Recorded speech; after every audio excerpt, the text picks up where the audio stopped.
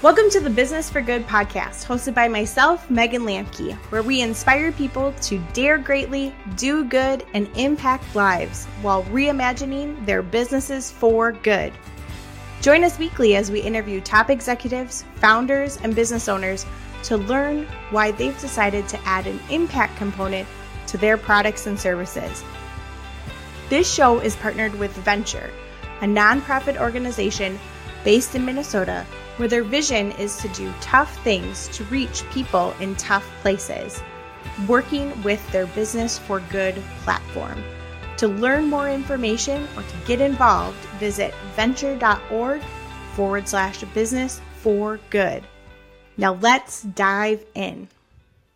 Welcome to the Business for Good podcast. I'm Megan Lamke, and today I am so excited to have Rachel Gibbs, CEO of Earrings for Mangoes, with us today.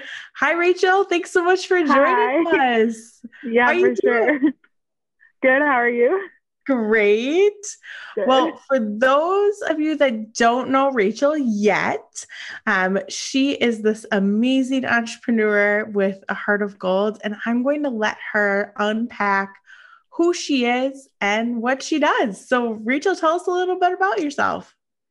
Okay. My name is Rachel, and I know Megan through Substance Church, where we both go and we both intern. So that's something that we spend a lot of time doing. But outside of that, I graduated from Bethel University in Minneapolis last May, where I studied international relations and political science.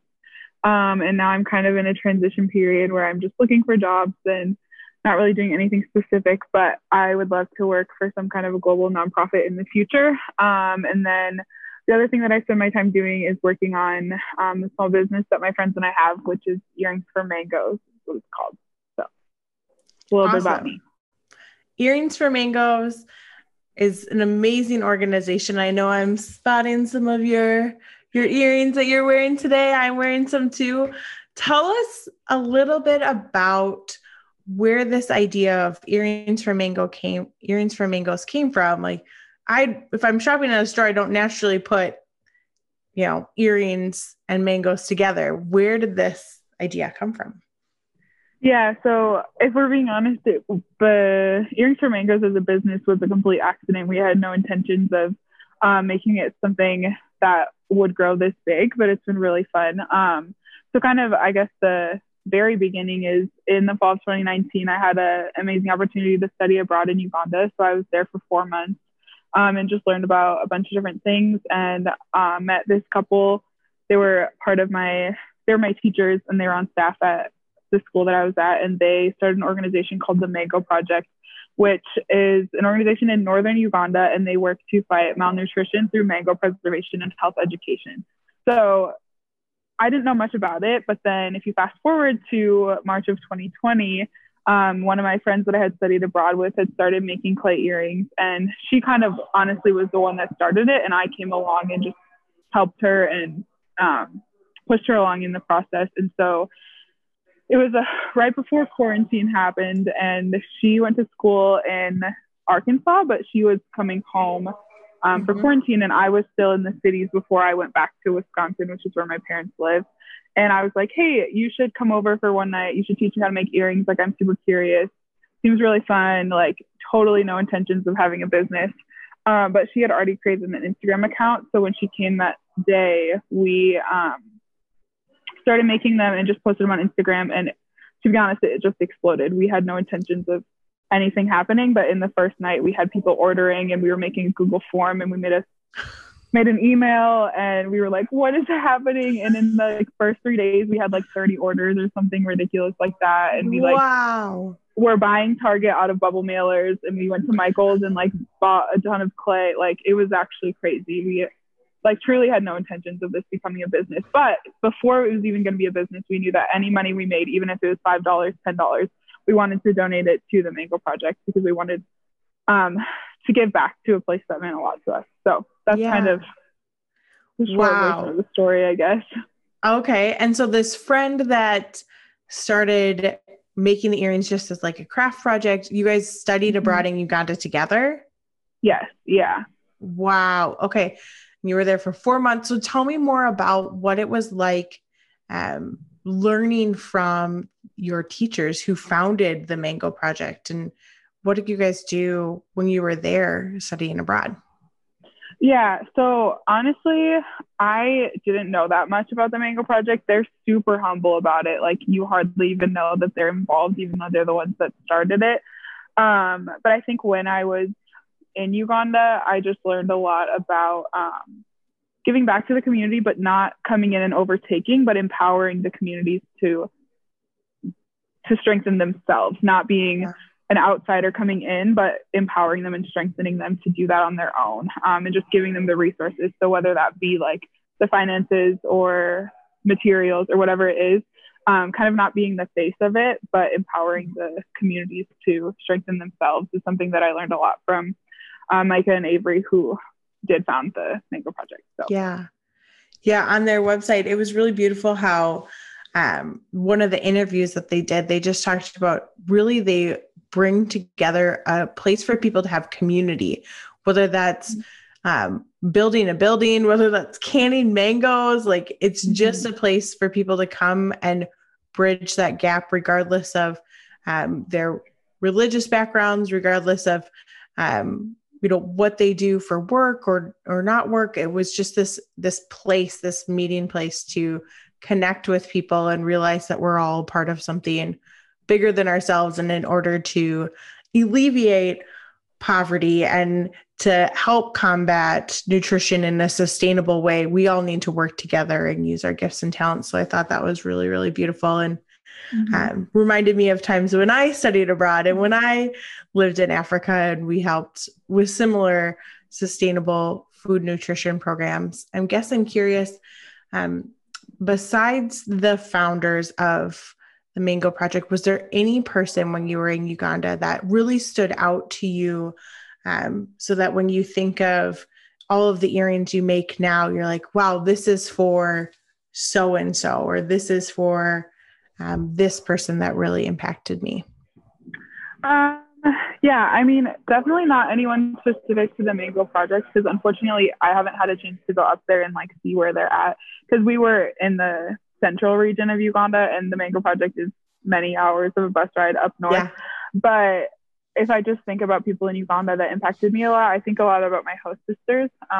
And so when I was there, I lived on campus at the university, but I had 2 weeks where I lived with a local homestay.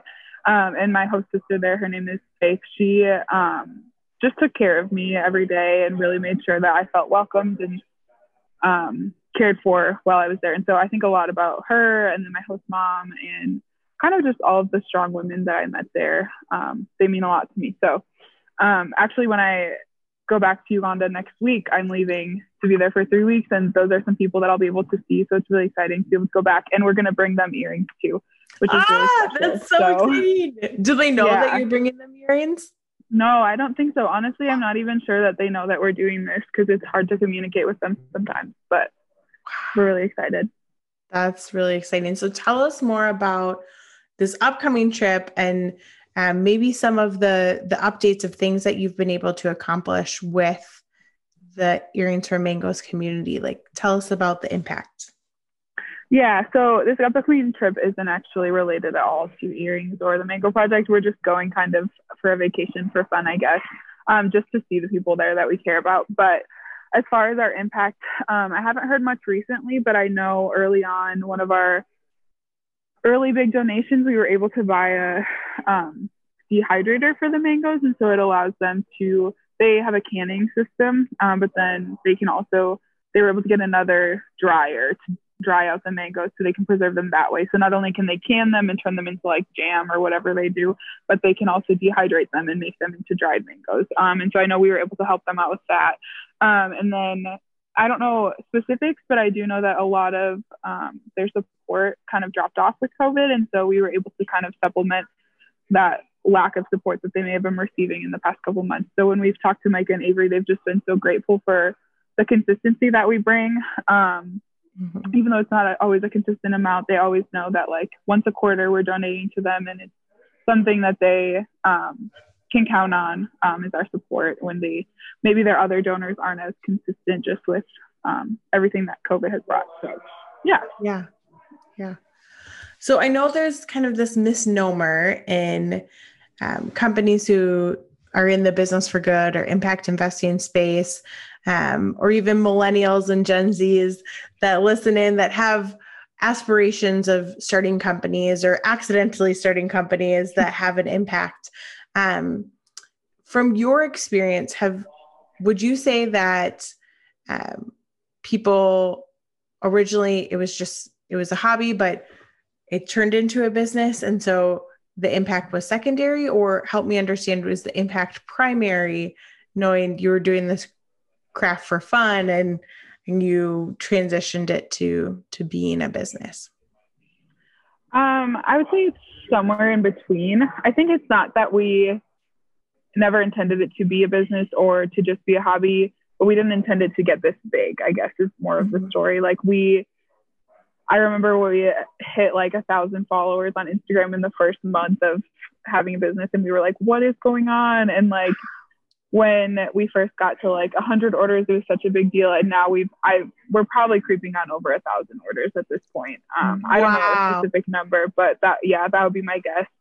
And we've, definitely sold over 1,000 pairs of earrings for sure. I mean, even at the boutique here where I sell, we have a lot. So I think it's more of, we just didn't realize the scale that it would be at. We kind of thought it would be like a small thing where maybe like our mom or our grandparents are going to buy, but truly like we have a lot of community support and people that we know, but like the spread to people that we don't know has been crazy too. Just people telling their friends or finding us on Instagram or whatever it might be. It's wild to think about all the people that have something that I made with my hands at this point, and that they care about us and our mission enough to support us. So yeah, for sure. That's awesome when you can make a tangible product like that and then see it all around your community and be like, oh my gosh, there's so many people that are supporting us and supporting our mission and supporting our cause. There's some people who are very entrepreneurial that say, hey, if I go start a business, I'm actually going to limit a lot of my profits, or I'm not going to be as profitable if I choose to have this impact component. What would you say to those people who maybe just are focused more on profits or don't really understand the impact component that a business or a hobby can have? That's a really good question. I think one thing that I'm realizing is that it's maybe not quite as profitable as people would want it to be. And so then you might get disappointed if you're just doing this for you. Like we donate all of our profits. We do pay ourselves a portion, but it's not significant at all. And so if I were doing it just to make money, I think I would probably be disappointed. But because I'm doing it to give back and to further invest in a community, it's something that brings me joy and something that I enjoy investing in, because I know it's going farther than it would be if I was just using it to pay rent or whatever it might be. Yeah. So I think that's kind of what I would say. Yeah. Keeping your eye on the why behind what you're doing and really prioritizing people and a mission and a purpose over profits. In my experience, I've learned that we actually become more profitable when we tied what we're doing in our business to an impact and to a good, because more people wanted to get involved. That natural pull to come alongside someone and help make a difference, like you guys experienced when you had 30 orders on day one from your community and like literally thousands of Instagram followers now. It's like, holy cow, when you actually position doing business for good and focusing on making an impact, you can truly make a huge difference. So what would you say, where do you want to take this business now? I know you've talked a little bit about you're in this limbo space. You're going to Uganda in like a couple of weeks. You just graduated college. Like, this is an awesome entrepreneurial first venture of yours. Like, where do you want to take this? What do you want it to look like in a year or two? Yeah, I mean, I think like the big dream that maybe isn't even possible.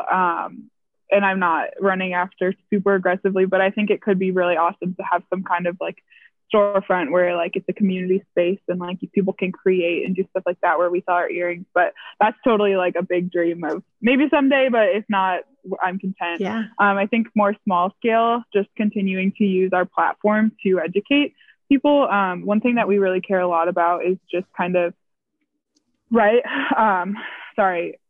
rewriting the stereotypes of maybe even third world countries and African countries, and just kind of recognizing that white saviorism exists, and that's not something that we want to be contributing to. And so we want to use our platform as a way to kind of teach people what we learned when we were abroad, and to promote cultural humility and cultural competence and all of those things. So these are things that we really care about, and they're not directly related to our earrings or our mission, but they're kind of a side tangent of using it to educate. I think is something that we want to do more, and just continue to get more products and get unique things that we have. I don't know, just growing and expanding in different ways, if that makes sense. It does make sense. It makes a lot of sense. So tell me more about the mission, like you talked about for, I know when I lived in Africa, the white saviorism was really big, and wanting to come in and not disrupt an entire culture and organization, but really be empathetic and sympathetic into the differences in culture, and figuring out ways that we could support without overpowering. Mm-hmm. Tell us more about your experience in Uganda, in that area. What did you learn? So I think one thing that was really helpful for me when I was in Uganda was that I did an internship with a local soccer academy that had just started. And so their goal was to work with kids on their soccer skills and get them in school and help them out that way. And when I was there, my goal wasn't to fix anything or to come in and like take charge. I was supposed to be a learner, and I was supposed to step back and help where was needed, but mostly just observe and witness. And I think that really opened my eyes to the way that local communities can actually do a lot of things way better than we can when we think that we might know what's happening. And so when I go back, I will be able to see the people at my internship in a couple of weeks, which is really exciting. And we're bringing some supplies over to them just because shipping is expensive. So if we're already going, we might as well put stuff in my suitcase.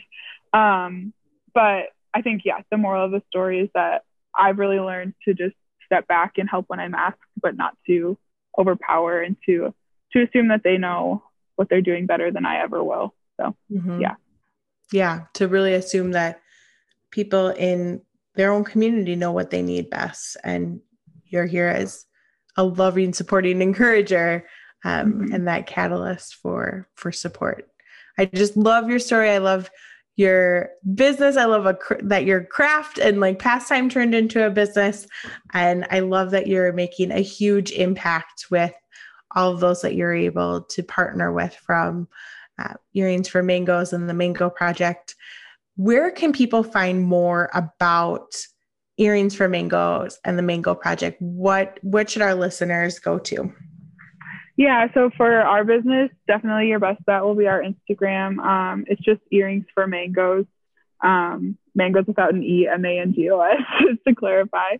But then we do have a website too, so that's just earringsformangoes.com. We have Facebook. And then for the Mango Project, their Instagram, I believe, is the Mango Project Uganda. So totally you can check that out, or their website as well.